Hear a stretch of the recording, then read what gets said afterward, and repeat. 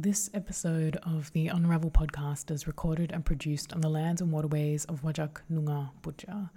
I acknowledge Wajak Noongar of the Bibbulmun Nation as the traditional and ongoing custodians and original storytellers of the lands, waterways, and skies on which I live and work on and look up to.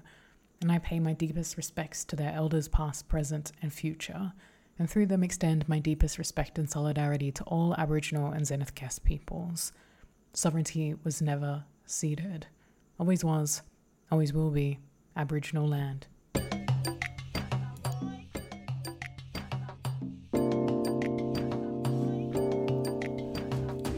Dombula Vinaka and Malo Nikin, Gotokoingoa na Yadangu o Emile Ungavule. Welcome to the third episode of the Unravel podcast. I hope you've been keeping well since we last met. It's very humid today and I've been cooling off inside whilst the crickets chirp loudly outside. Bunuru is a great time for fishing and I have been dreaming of saltwater and rivers all day. I wanted to enter our conversation around the relationship that we build with our audiences through looking at the protocols we set for creativity.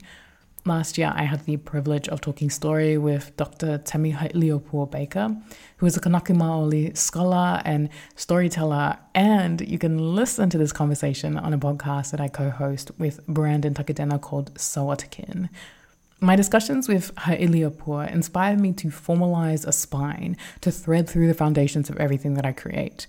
And I called this spine Tofiga o he tagata, which in Ngangana Tokilau refers to the rightful position of a person, in this case, a storyteller. This spine is a culmination of how I have worked creatively and as an educator for the last 10 years, building upon my conservatoire and community training and industry experiences. So in the next 10 episodes of Unravel, I'm going to name and unpack a little bit of each bone in this spine. It's important to name that this spine is foundational, not dictatorial or authoritative. It's a place from which I build frameworks that are specific to each unique story and community that I'm collaborative with and through. So it is imperfect and it's fluid, but it's informed by my Anganuku and Itovo as a Tokelauan Fijian storyteller. And when I'm working with devisers and makers, I encourage them to interpret this spine through their own creativity and cultural protocols.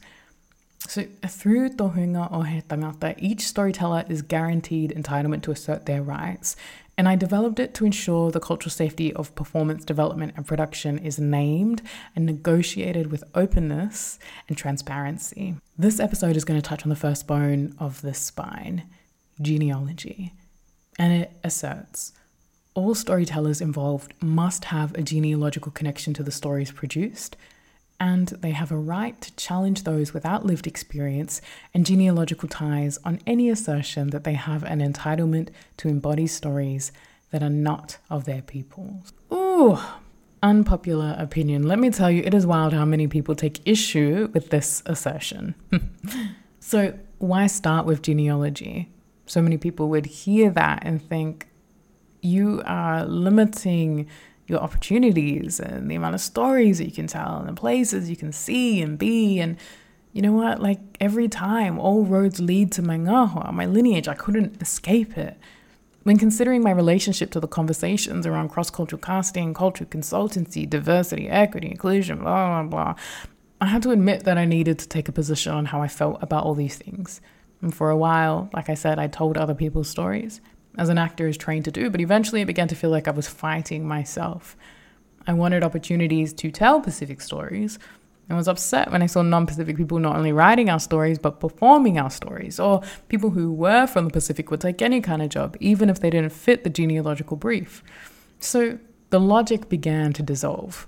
How could I feel some type of way about the other people telling stories of my community and my ancestors when I was doing that to other communities and their ancestors?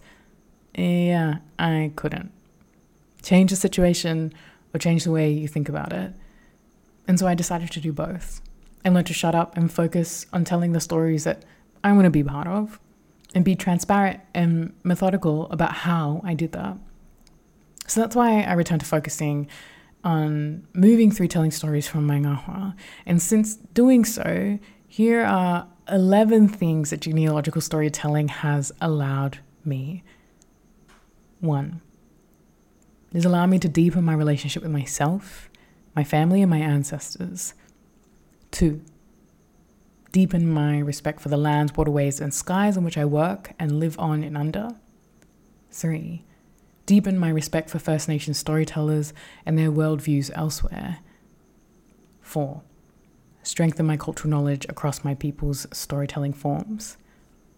5, build an elasticity and rigor in navigating how to switch between storytelling forms. 6, assert boundaries on what is shared in my work and what is sacred. 7, understand my limitations without becoming frustrated. 8, create opportunities for master storytellers in my communities to work alongside me.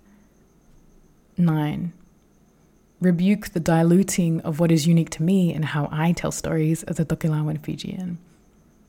10, which gave me the courage to reject universal acronyms such as CALD, C-A-L-D, or BIPOC, B-I-P-O-C. And 11, it encouraged me to accept and love complexity.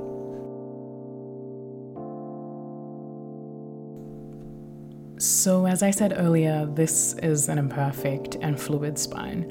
It was not created with the intent of being absolute, but rather a way to find a position from where to begin. That's the end of my offering for this episode on my spine, Tofiga or tagata, and genealogy. If you like our work at Unravel, you can support our podcast or Studio Kim by subscribing, sharing, becoming a patron, or buying us a coffee via the links in our show notes. Or you can also leave us a review, shoot us a message to let us know your thoughts, or subscribe to our newsletter to stay up to date with our projects. Our hero illustration was created by our beautiful sister Elsie Andrews. Audio was recorded and edited by myself. Thanks for listening, Kin. Take care, ni. Move.